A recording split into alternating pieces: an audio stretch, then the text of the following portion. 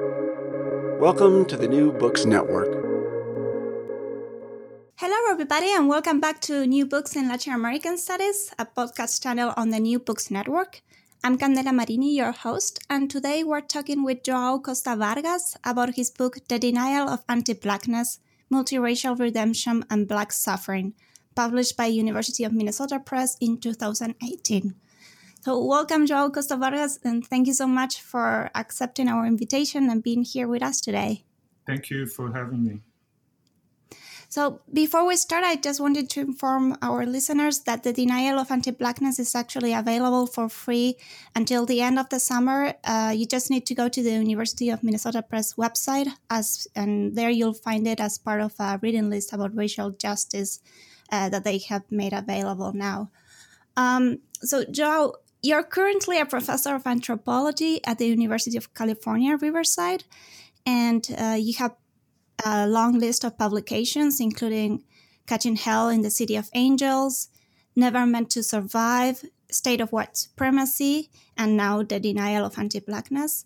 And as you show in the book, your work is the result of life experiences and a lot of collaborative international projects, working with groups in Brazil and here in the United States and California and Texas. Could you first tell us a little bit about yourself? How did you start working with all these different groups and locations? Yes, I'm originally from Brazil, and I came to the U.S. in '94 to do graduate work at University of California at San Diego. And I heard from friends of mine in San Diego that there was an activist in California that had recently been to Brazil. So that, together with my interest in the uprisings of 1992, to me, from a Brazilian standpoint, that was a very appealing and puzzling fact. So why would people revolt in South Central LA in 1992? And so that fact, together with the information that there was an activist in LA that had been to Brazil recently, made me go to California and meet this person. And he turned out to be Michael Zinzun, a Black Panther Party member who had been, in fact, in Brazil the year prior to that, in 1993. And that's how I started a long collaboration with not only Michael Zinzun, but the Coalition Against Police Abuse in LA for the next decade and 3 years. So Michael Zinzun passed in 2006. So between 1993 and 2006, I was pretty much collaborating with him, and I moved to South Central LA in 1995 to continue that work, and that's where the book Catching Hell in the City of Angels comes from. It's based on that experience. And interestingly, I began work with Black activists in Brazil around 2001 because of the work in South Central LA. So these Panthers and former gang members and the coalition and the community in support of the Gang Truce, which was another organization we can talk about later, when they went to Rio in 1993, they established a series of political connections. And it's through those connections that I made myself back to Brazil in 2001 to work with the Movimento Popular de Favelas popular movement.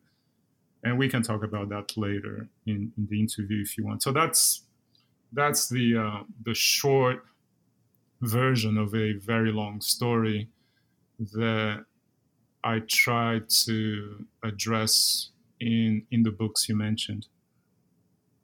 And in this book, you say, so you study the Black experience in the US and Brazil, and you say that you don't want to do it's not a comparative study, but a relational study or perspective. Have you had this perspective all throughout your work, or is it something new? And what do you mean what would be the difference between a comparative and a relational perspective between the U.S. and the Brazilian experiences? Yeah, like most Brazilians, we are taught to understand the Brazilian context as unique. In the same way that in the US, later I found out that is also the case. In other words, social relations and racial relations in Brazil are so unique and they are so particular to the context that comparisons with places like the US or South Africa will not hold water. They will not resist close scrutiny. And what I very soon realized, precisely because of this transnational activist work, was that even though these contexts, and I'm talking about Brazil and the US, they do have specific manifestations of social interactions, how we talk about race, and how we imagine these different formations of society, they, at the end of the day, have the same roots that generates these social relations. And the root here is slavery and Blackness more specifically. So even though Brazil and the US and South Africa and other countries on the surface may look different, they in fact have very similar historical developments that lead to social formations whose core is the objection of Black people, the objectification, the dehumanization, and the hatred of Black folks. And that is common in the US, in Brazil, in South Africa, and other places. So that's what I mean by an analysis that's relational, is an analysis that recognizes what I just mentioned. So rather than stay with the surface of social facts, a relational analysis recognizes this common historical development and the centrality of slavery and anti-Blackness in these different formations of sociability and management of resources. And would you extend this foundational anti-Blackness to other countries in this hemisphere, in the Western Hemisphere? I would make the claim that this is a worldwide phenomenon. So right now, as we speak, I'm finishing up a book with a colleague of mine from the University of Massachusetts, a sociologist, Dr. Moon-Ki Jung. And what we do in that collection of essays is to show how anti-Blackness is, in fact, widespread in different countries, different states. So from Korea to Haiti to France to South Africa to Brazil to different times and different spaces, anti-Blackness is the algorithm that explains much of modern sociability. So I would say it's a planetary phenomenon. In the preface of your book, you express quite a frustration with the presidencies of Obama and here in the US and Lula in Brazil, in their failure to create a structural change, as you analyze later in the book. And you're also honest about your own intellectual changes and noticing how you yourself in previous work used the people of color framework that you now criticize. Do you remember when it was that you started thinking that something wasn't right in this progressive version of multiracial alliances? Was it with the presidencies of Obama and Lula, or was it before? I think it was a long process, and I think if you speak with most Black activists that find themselves in multiracial formation, the kinds of frustrations that I speak about are quite common. I think there's not a specific moment, but rather it's an accumulation and a lifelong experience of witnessing how Black experiences become diluted and eventually pulled to the side within these kinds of multiracial formations.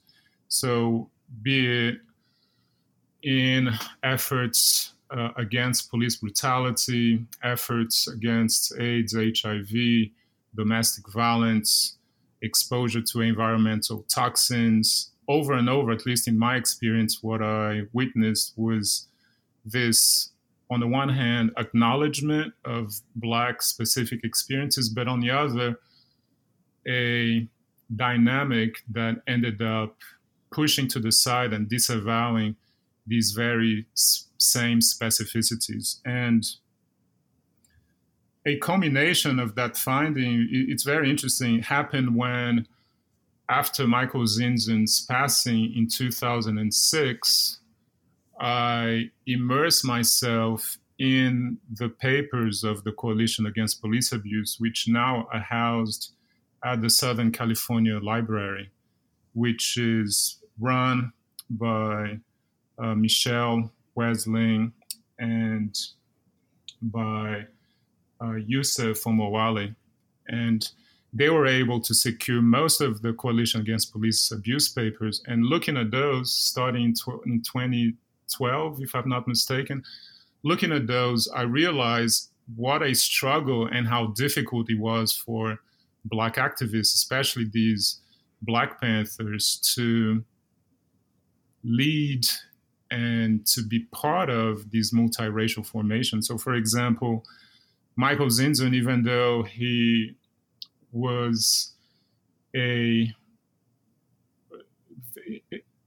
somebody very interested in studying anti-Black genocide in the U.S. and was part of the National United Black Front, which denounced anti-Black genocide to the U.S. government.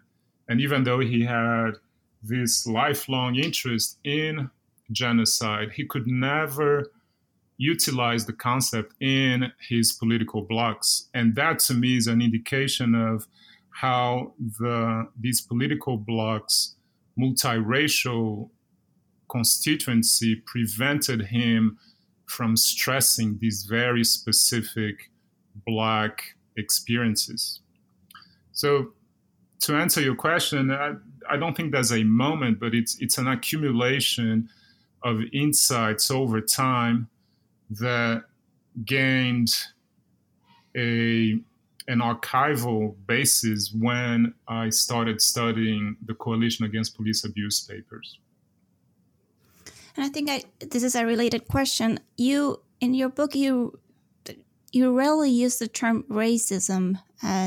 So what would be the difference between racism and anti-Blackness? Yeah, I think that's a good question. I hope I haven't used it at all. I think it was once or twice. I was looking for it. Yeah.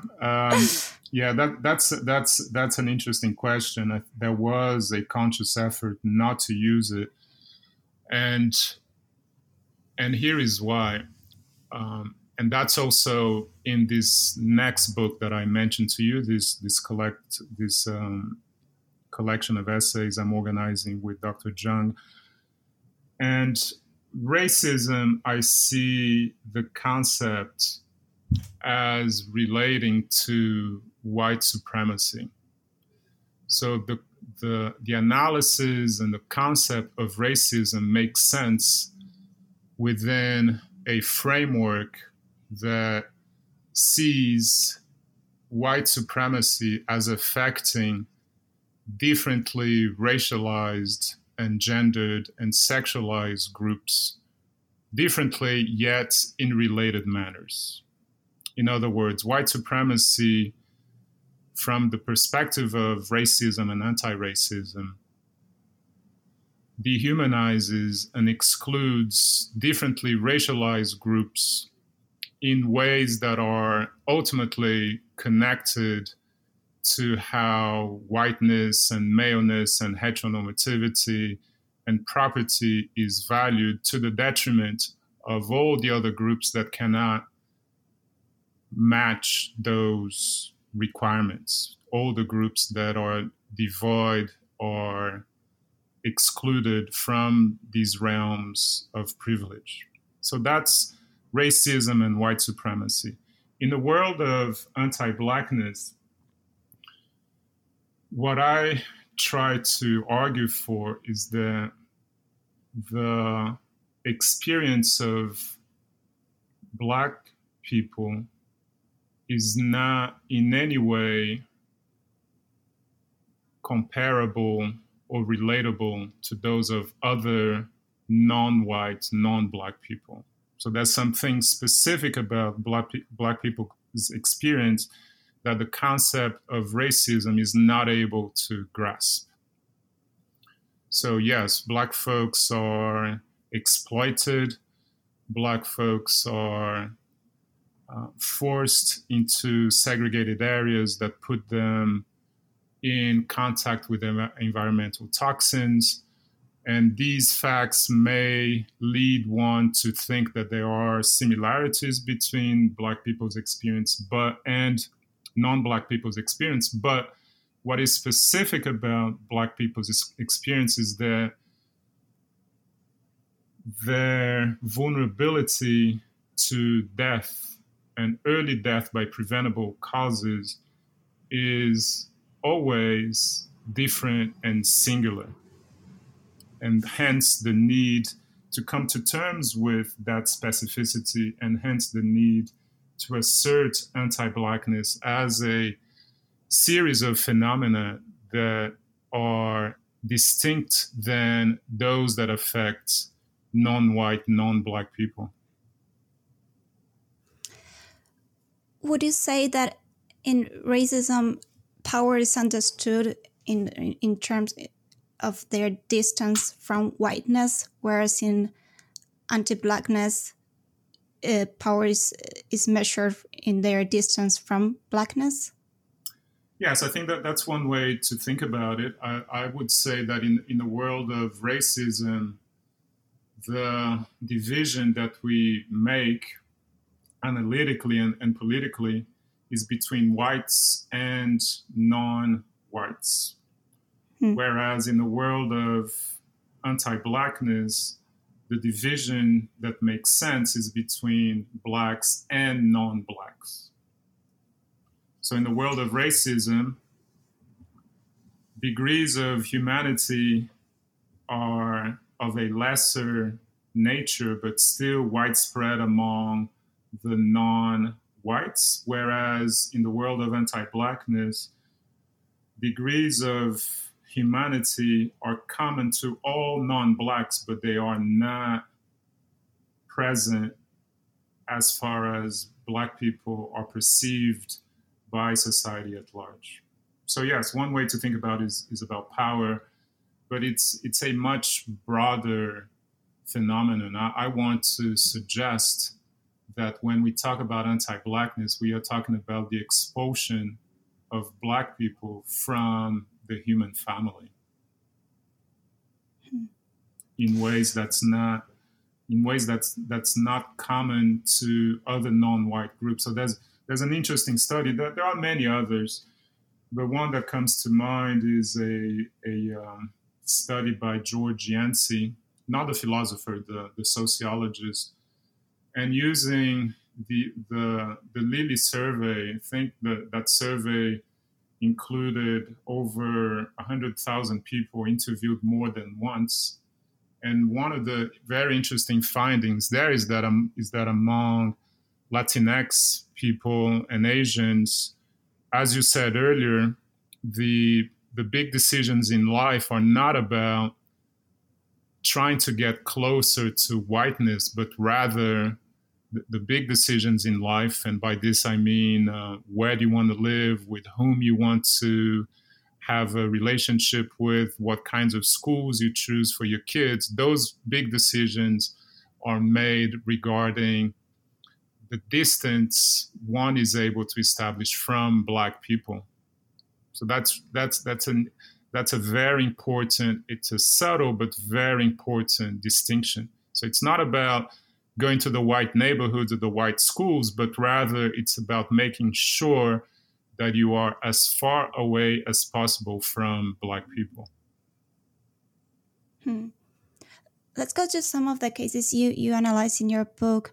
The first part of your book you dedicate to the dynamics of youth incarceration in Austin, and you trace there the racial disparities in the mechanics of the juvenile criminal justice. And first you start analyzing the relationship between residential segregation and the public school and the juvenile justice system. What did you find there? Yeah, that experience, I found it to be quite revealing of the dynamics of anti-Blackness. Very simply, the situation that called my attention was within the juvenile prison. So I worked there for about 5 years with colleagues who were part of an organization called Save Our Youth. And in a juvenile prison, there was a numeric majority of Latinx kids, Latinx boys and girls, and a numeric minority of Black and white kids. So on the surface, it looked like a Latinx-dominated environment. It was only later when I looked at the numbers that I realized that numeric dominance was in fact deceiving, because even though Latinx kids were the numeric majority in terms of their proportion vis-a-vis the general population, they more or less reflected their proportion in the Texas juvenile population, which was not the case for Black kids. So in other words, Black kids were far more overrepresented in those environments than Latinx kids. So that's one aspect of that environment. The other aspect of that environment is that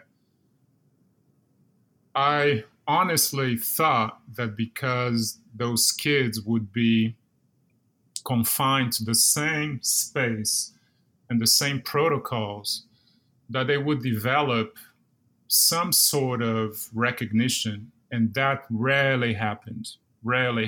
In fact, the pattern within the juvenile prison was of distance and non-recognition. And the what third do you mean with recognition and recognition? non-recognition? Recognition as far as getting along with each other, recognizing that they share similar experiences, that they are under the same protocols of confinement, of dehumanization. And that rarely happened. During my 5 years there, the Black Latinx interactions were the exception rather than the norm. So that was also very telling.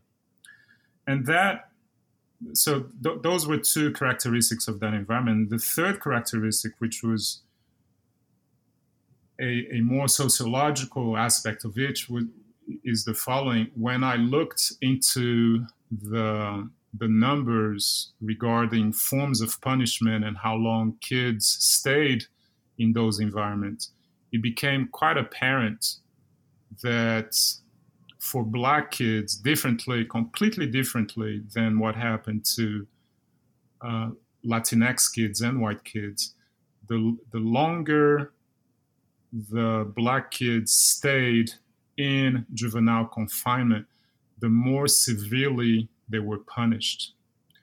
And the more overrepresented they became in the types of punishment that were given to those kids. So that what I'm talking about is this.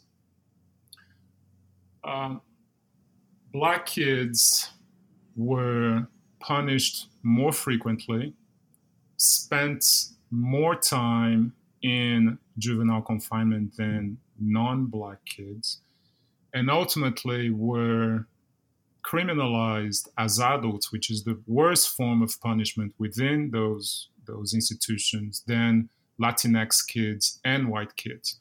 For Latinx kids and white kids, their their experience in those environments was actually the opposite.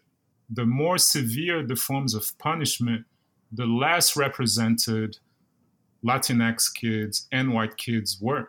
So, for example, for Black kids, they were the most overrepresented in the worst form of punishment in the juvenile criminal justice system, which is being criminalized as an adult and being sent to an adult facility. For white kids and for Latinx kids, they were the least represented in those instances. So that's very glaring. And in the book, I show that there's a capillarity to these processes that make Black kids' experiences in those environments very unique and sets them apart from all the other kids. So that was the major finding in the juvenile prison that I was a part of for 5 years. And then you also participated in a series of writing workshops Right. that you conducted, right? Mm-hmm. What did you learn with these writing workshops? In the writing workshops, the writing workshops were an idea that Raul Salinas came up with, and that's something that he had developed over 20 years in Texas high schools, and eventually he brought that to juvenile prisons. And what we learned from that is that kids have a great necessity to express their experiences and connect their experiences to their present and to their past, and that when given tools, creative tools, poetry, music, books, and analysis, they use those as ways to reconnect themselves to their communities and to their communities' past, and they become very sharp in expressing the types of experiences and oppression that they go through in those kinds of environments. So one thing that we were all very impressed by is how the kids are quick to connect the dots between their community's experiences and their individual experiences, and how they become empowered by this knowledge and by being in community and by being recognized by their peers and by their instructors. So it was a tough experience because you are dealing with kids that are incarcerated, and you see them in shackles, and you see them abused, and you see them depressed, and you see them acting up. It really does not make, needless to say, makes no sense to have kids incarcerated in that way. And yet they are kids that are learning about the world, and they are eager to learn about the world, and they speak truth to power very quickly and very effectively. So that was one of the main lessons from that experience. It is worth mentioning that there were actually 2 books published out of their work, the poems they wrote during the writing workshops. One was Does Heaven Have a Ghetto? And I Come from a Teardrop. Did you participate? Did you take care of publishing this work, or? Yeah, those 2, they were chapbooks. I think there's a third one, and that was part of the Save Our Youth effort. That was part of the Red Salmon Arts Organization from Austin, Texas, and also the Resistencia bookstore. So these 3 organizations and the folks that were part of it were all invested in that effort. And needless to say, because we were working in the environment, all of this had to be analyzed and vetted by the prison itself. So there's an interesting twist there. So at the end of the day, we were not able to publish anything that did not meet the standards of the prison protocols. And you also, talking about that, you talk a lot about the dynamics between the children and the staff members, right? And right. How the members themselves, their attitudes change towards the workshop and the kids. And could you talk more about that? Yeah, I think one of the findings in that study is the following.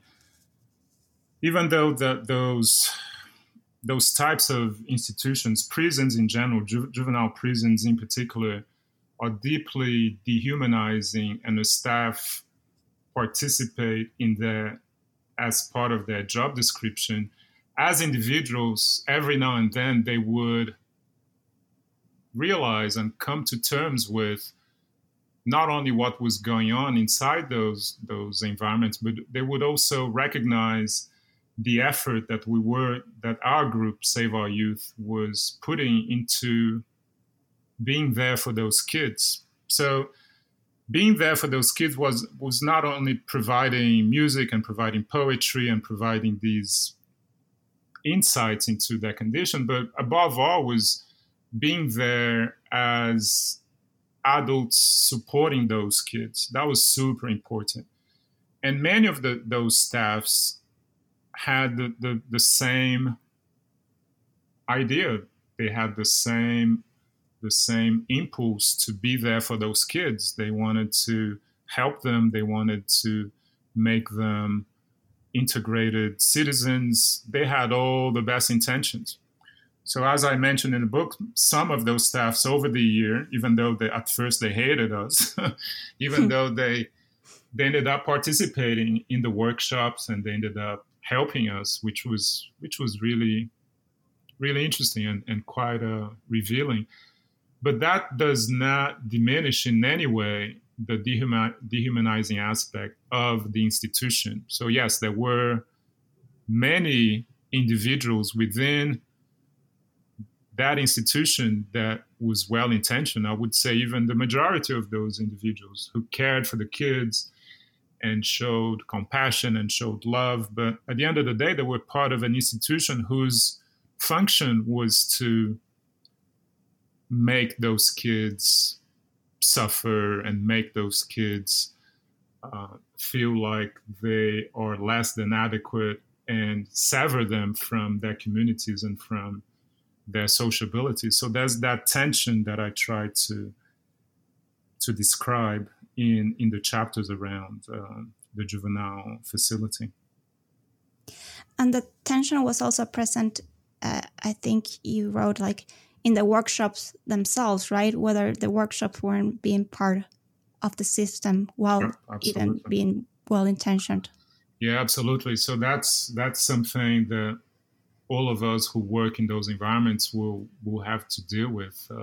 As well-intentioned as we were, the fact is that all of us facilitators had to go through a training by the prison. So I think my training lasted a week on do's and don'ts and protocols you have to follow and those kinds of things. So you become, in many ways, yet another cog in the machine that's killing those kids, basically. You are yet another service provider. You are yet another set of protocols that these kids have to follow. So it took a long time, and I won't claim that we were successful every time, but it took a long time to gain the trust of those kids. And if I'm not mistaken, our group was one of the few, if not the only one, that was not paid by the city, by the prison, to do our workshops. So that also is very revealing of how those institutions of confinement work. There's a huge industry, and I think that's quite an appropriate word. There's a huge industry of non-profit organizations that actually profit from working with kids and with the pre-industrial complex more generally. Then in the second part of the book, you move to Brazil, which, by the way, you call Brazil and the United States an empire state. Right. So maybe before going to the Brazilian case, could you explain why you use this term instead of nation state? And would you apply it to all countries? Should we be talking about empire states instead of nation states? Mm-hmm. That's a term, again, that comes from my colleague, Monkey Jung. That's in his book, Beneath the Surface of White Supremacy, a 2015 publication. And there he defines empire state as those formations that are set to constantly not only expand their geographical borders, but also expand their zones of influence. So in the US, that phenomenon is more than obvious. In Brazil, it may cause some concern when we apply that to Brazil. But if we think about the ways in which Brazil over time has annexed territory around its borders, more recently, the role that Brazil played in the Haitian occupation, and more broadly, even during the Lula's administration, how the Brazilian elites had no qualms in asserting this expansionist drive towards market, towards political influence. They wanted to be part of the NATO Security Council. There are all kinds of facts that I could list here that would support this notion of Brazil being an empire state rather than a nation state. And then you analyze the 2013 street protests. Mm-hmm. Could you give us some context of what were these protests and whether they included a recognition of Black suffering? Yeah, that's a...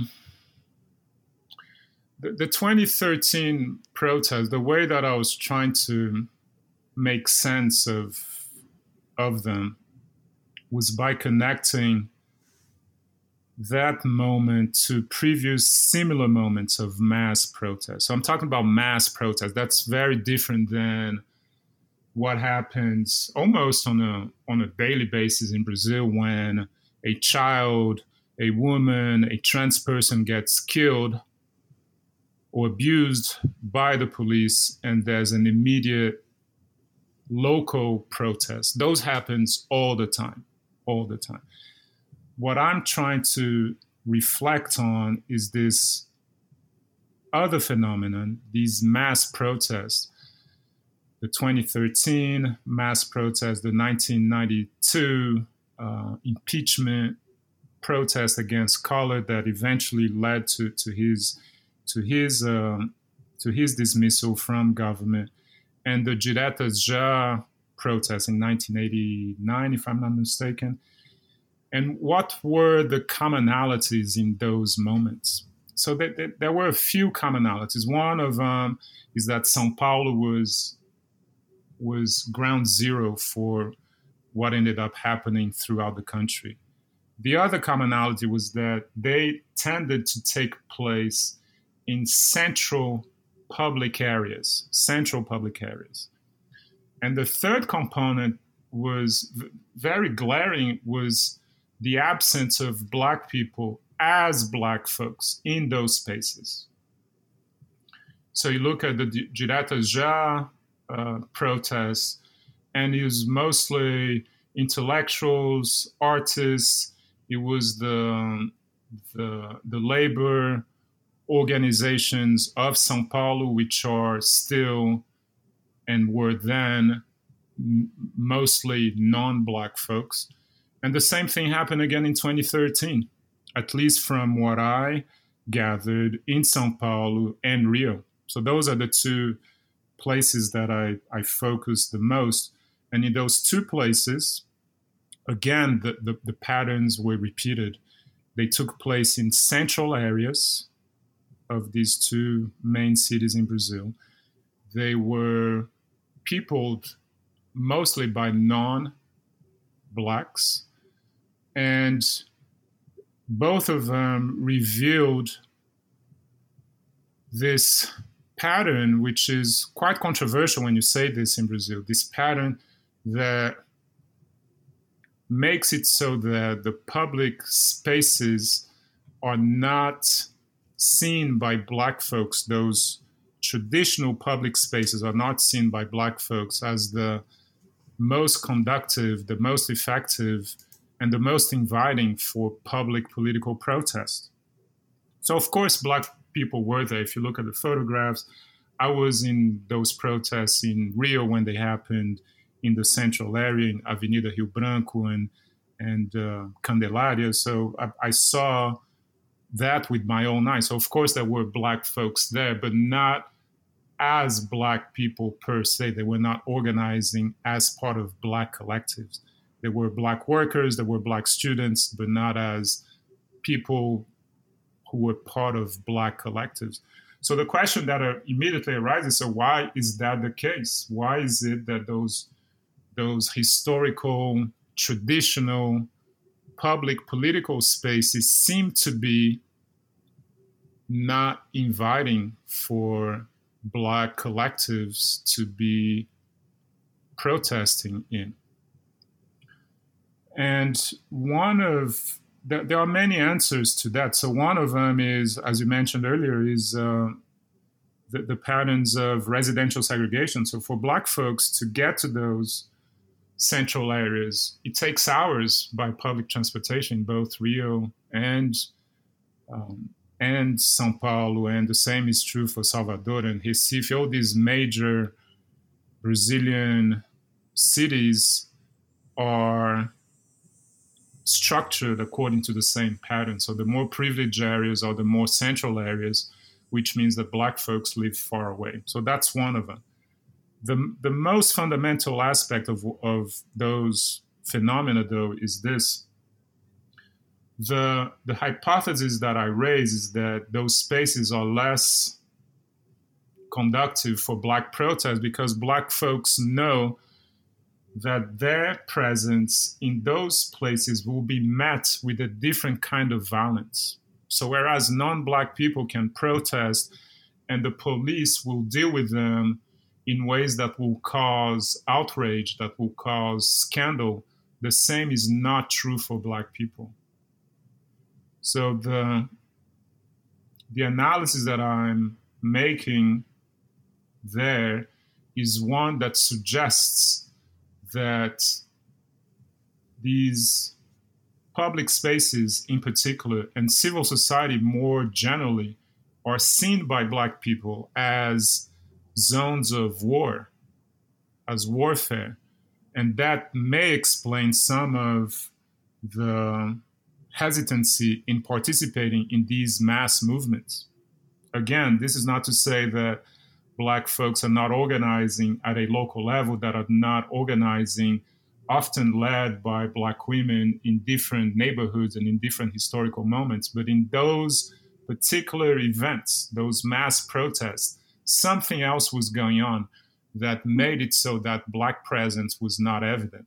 The other aspect of all of this, of course, is the fact that the 2013 protests were taking place during the Workers' Party administration. And the Workers' Party administration, with all its problems, represented this unique moment when Black people finally were experiencing a modicum of economic improvement.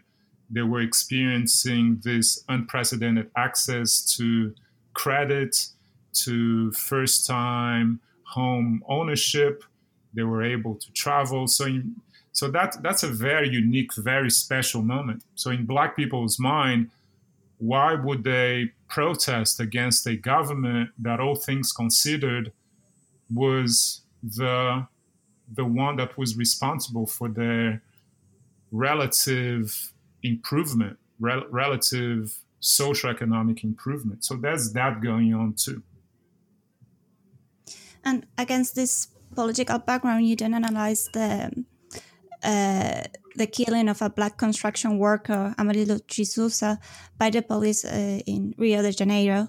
And that was part of one of these attempts of change from the government, right? A change in the security forces and their relationship with Black Brazilians.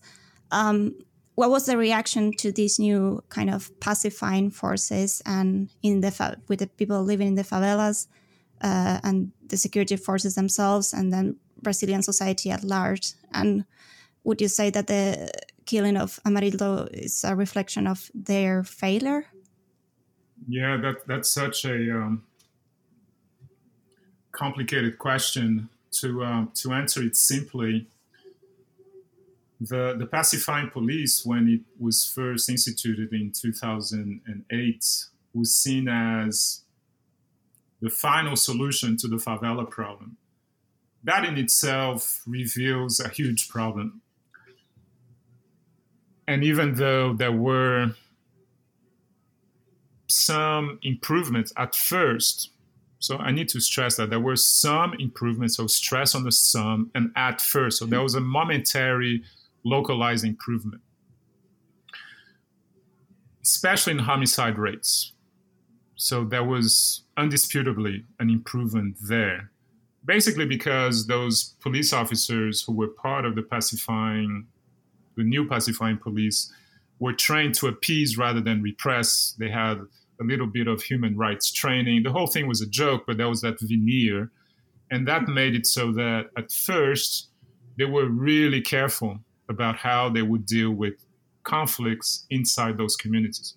On top of that, there was that story needs to be written too, an unprecedented support for those policies across the political spectrum, left and right, and intellectuals and politicians. Everyone was on board with that model.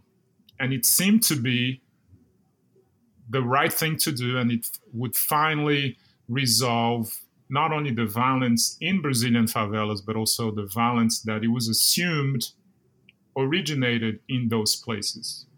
And of course, when we talk about 2008, we are talking about the period prior to Brazil becoming this major player on the world stage. So there's a Pan-American Games that happens in 2013. There are mega sports events that will take place in Rio. So that's all in preparation for that.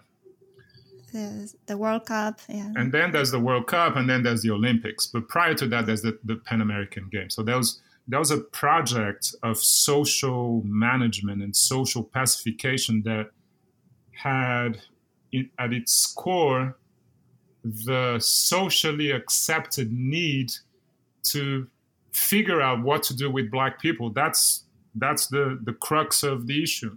So nobody said that. So the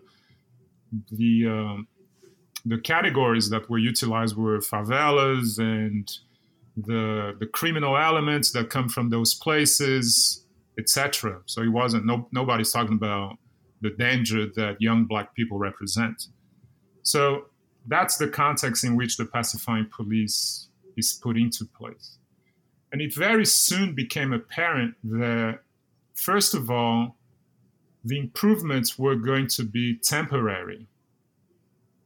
And they were going to be temporary because one of the first effects of the pacifying police was that the favelas were open to capitalistic transactions, to the laissez-faire environment. So favelas in the south zone of Rio, for example, that previously had been seen as dangerous places, all of a sudden become areas of high real estate speculation.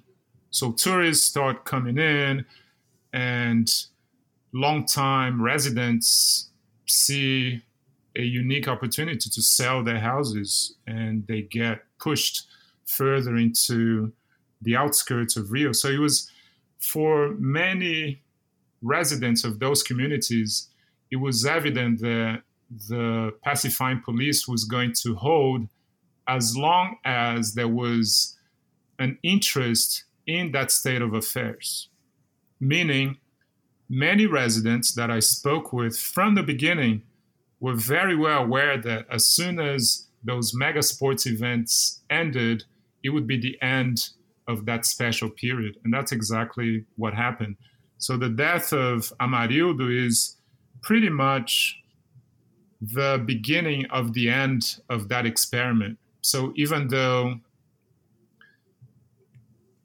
the residents of the favela were denouncing abuse by the pacifying police from the beginning, those voices were muted due to the generalized optimism and due to the fact that there was a lot of support, including from people of the favelas, for these new measures. But with the death of Amarildo and others, it became apparent that this was a failed experiment, and that the police officers, even though had that superficial training, in the end harbored the same kinds of prejudgment and the same kinds of anti-Black dispositions against the residents as the military police.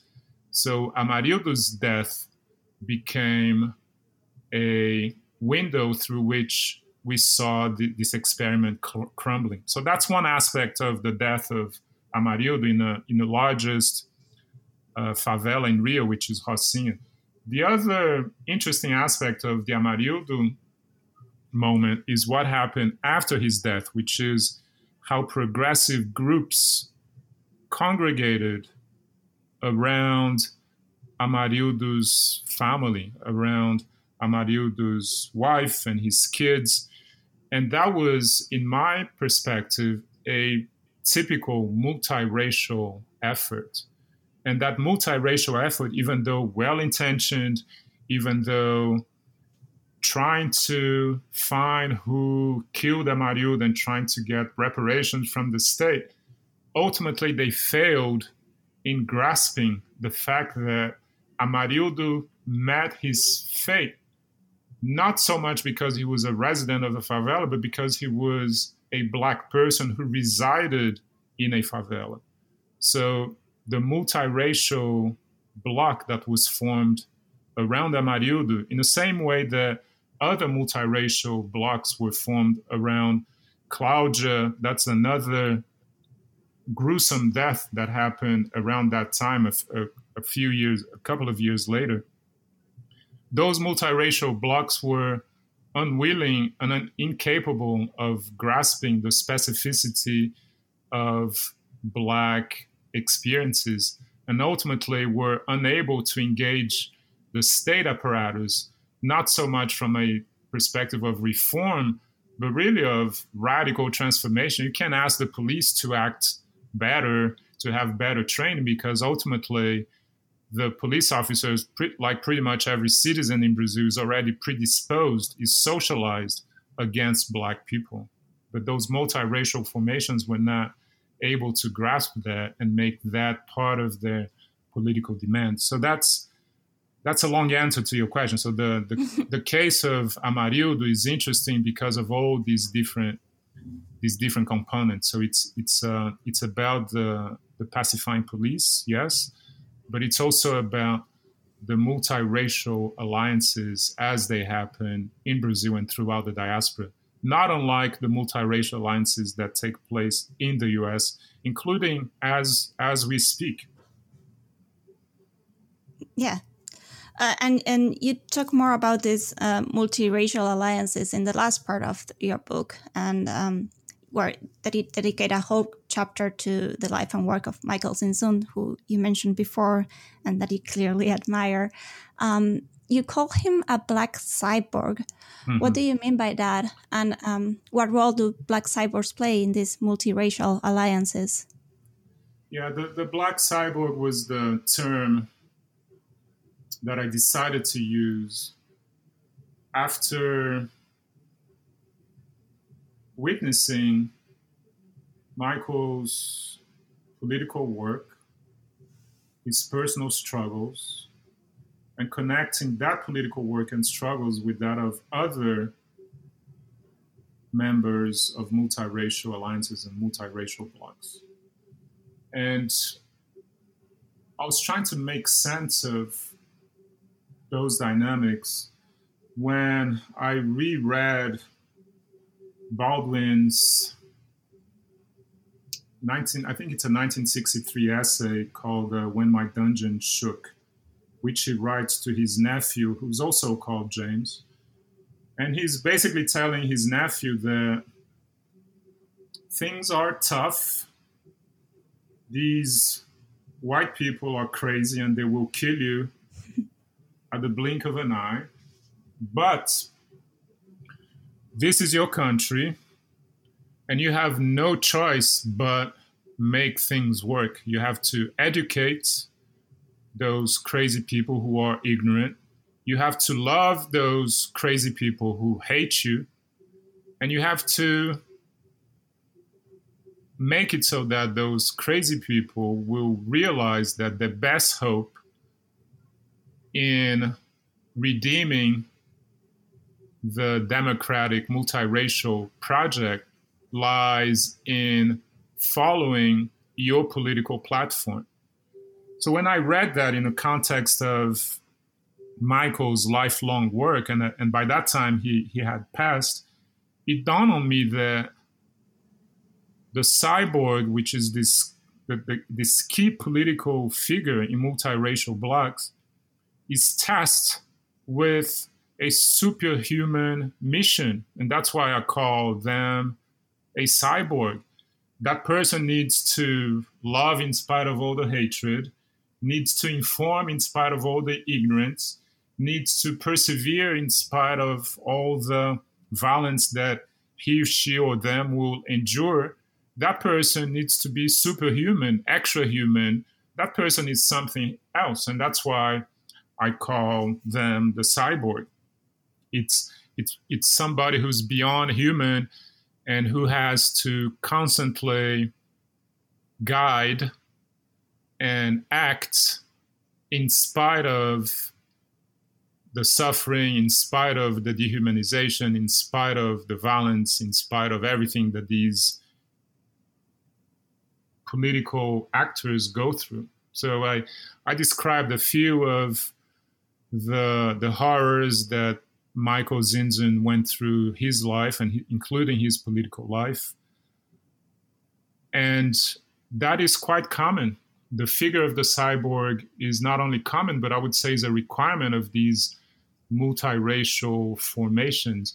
And the cyborgs are effective while they are alive, and they are just as effective as posthumous cyborgs after they die. So the memory of those cyborgs works just as effectively in galvanizing these multiracial blocs. And I think we are going through that right now, following the death of innumerable Black people that they themselves become cyborgs that energize these multiracial political blocs. The problem with those cyborgs is not so much the cyborgs, but the political blocs that they generate, the political bloc that they allow. And those political blocs, by definition, because they are multiracial, are ultimately unable and unwilling to deal with the specificity of Black people's experience. So that's, I was very optimistic about this wave of protests in the US. I participated in a few of them in a very kamikaze kind of fashion. At the same time, I held some skepticism because of the multiracial nature of them and how they also depend on the figure of this Black cyborg, be it who it may. And so we will see. I really hope that I'm wrong, and I hope that there has been a shift between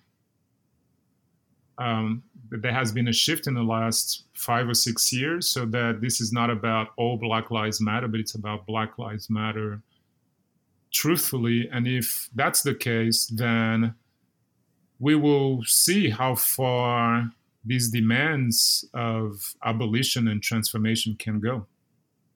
So again, I hope I'm wrong about the centrality of the cyborg in these multiracial formations. I really do hope that we've reached an inflection point.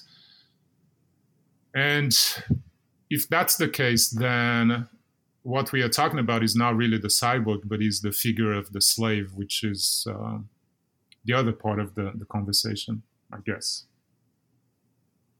Oh, what is the figure of the slave? The slave, right. So the slave, unlike the cyborg, the slave is not interested in reform. The slave is not interested in finding minimum common denominators between blacks and non-blacks. And the slave recognizes that in order for them to become non-slaves, this whole world needs to be destroyed and changed. So that's a very different political program. It's a very different political outlook compared to that of the cyborg.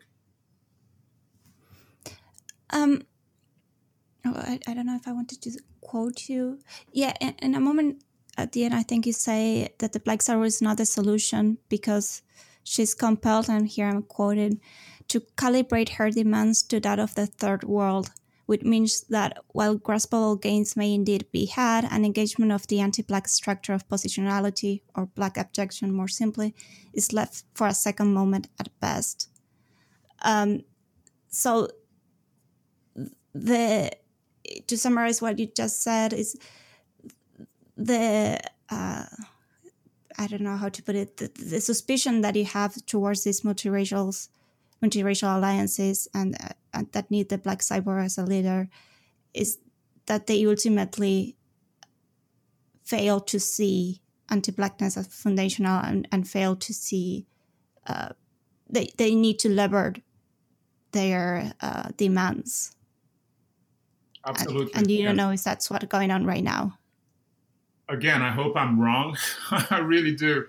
But historically, that's what has happened, yes. I use Michael Zinz's example as proof of that. That's somebody who believed deeply in Black knowledge, in Black beauty, in Black struggle. And yet, pragmatically, he found himself in multiracial blocks in which he had to bracket Black specific demands, the most glaring one of them being the demand of the protest against anti-Black genocide.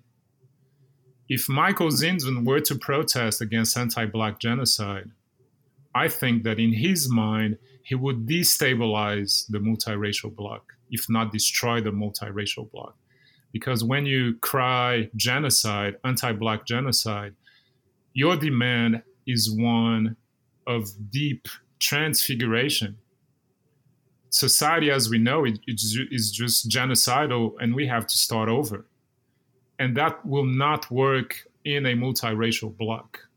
It will not work from the perspective of the cyborg, who ultimately acts as if they believe in the project of national redemption. That's the other part of the cyborg, is that the cyborg believes in the struggle as presently constituted as a way toward a redeemed multiracial democracy. The problem with that perspective is that the redeemed multiracial democracy, if left as we understand those two concepts, require and perpetuate Black death. So this is something that Joy James and many others have been talking about, which is the fact that modern democracies are fundamentally structured on Black death. So if you are organizing for multiracial democracy in many ways, unwillingly, you are also organizing for Black death. And that's one of the great contradictions of the cyborg's effort.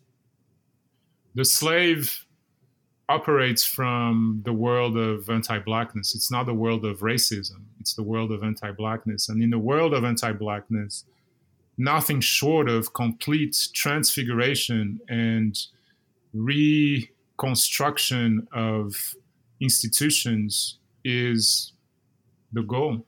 So it's not about police reform, for example, just to stay with one of the topics of the moment, but it's about police abolition. I'm not interested about the police officers being better trained and using better equipment and having better protocols. In an anti-Black world, the police function is to kill Black people. So I'm not interested in the existence of the police and the police department, just to give you an example. So from the slave perspective, it's a matter of abolishing the police, whereas from the perspective of the cyborg, it's about reforming the police. I know we're taking a lot of your time, but one more question. What kind of responses have you encountered when talking about foundational anti-Blackness and the need for a completely total reform and not just a redemption of the current system? Yeah, so keeping in mind that those are ideal types, I think for the model to work, we need to recognize that within the cyborg, that sometimes the slave will manifest themselves, and vice versa. Within the slave approach, sometimes the cyborg will be evident. But as far as political efforts that align more closely with the perspective of the slave, I would point to, in Brazil, there were a few efforts against voting. Voting in Brazil is required. So you have to, and if you don't vote, you are liable in many different ways. And there were a few Black-led movements that decided, and this is at the height of the Workers' Party administration, which is quite amazing if you think about it. And a few of these Black groups decided to start campaigns against voting. And so in that campaign, what I heard was the realization that not only the electoral game, but the whole political and economic system is rigged against and depends on the death of Black people. That's one of them. There are several initiatives in Brazil that, of course, we don't hear of much, neither in Brazil nor here, but there are several initiatives of community policing where Black folks are taking matters in their own hands. They take care of policing in their community. They take care, it's not even policing, that's the wrong word, security. It's a different way of thinking about security and safety. And in the process, making their communities more autonomous, more self-managed.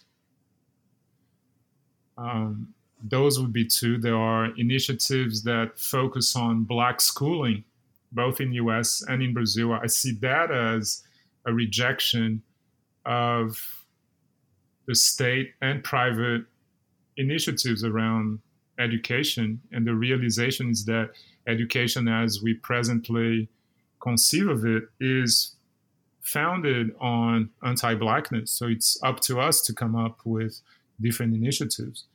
And there are other more complex economic initiatives structured around cooperative zones. We see some of this in Jackson, Mississippi. That's the most well-known case, but Black cooperative zones like that one already exist in many places of Brazil, many places of the US, and I would say throughout the diaspora. So those initiatives would be closer to that of the slave, the political bloc that recognizes that this world just doesn't want us. This world hates us, and this world is ready to kill us. Let's hope we see more of those initiatives then. So yeah, we're taking a lot of your time. Does this collection of essays that you were talking about, do you have a title for it already? It's called, surprise, surprise, it's called Anti-Blackness. Okay, and when are you expecting to have it ready? It should be out. It should be out at beginning of 2021. Okay, then looking forward to reading that book too.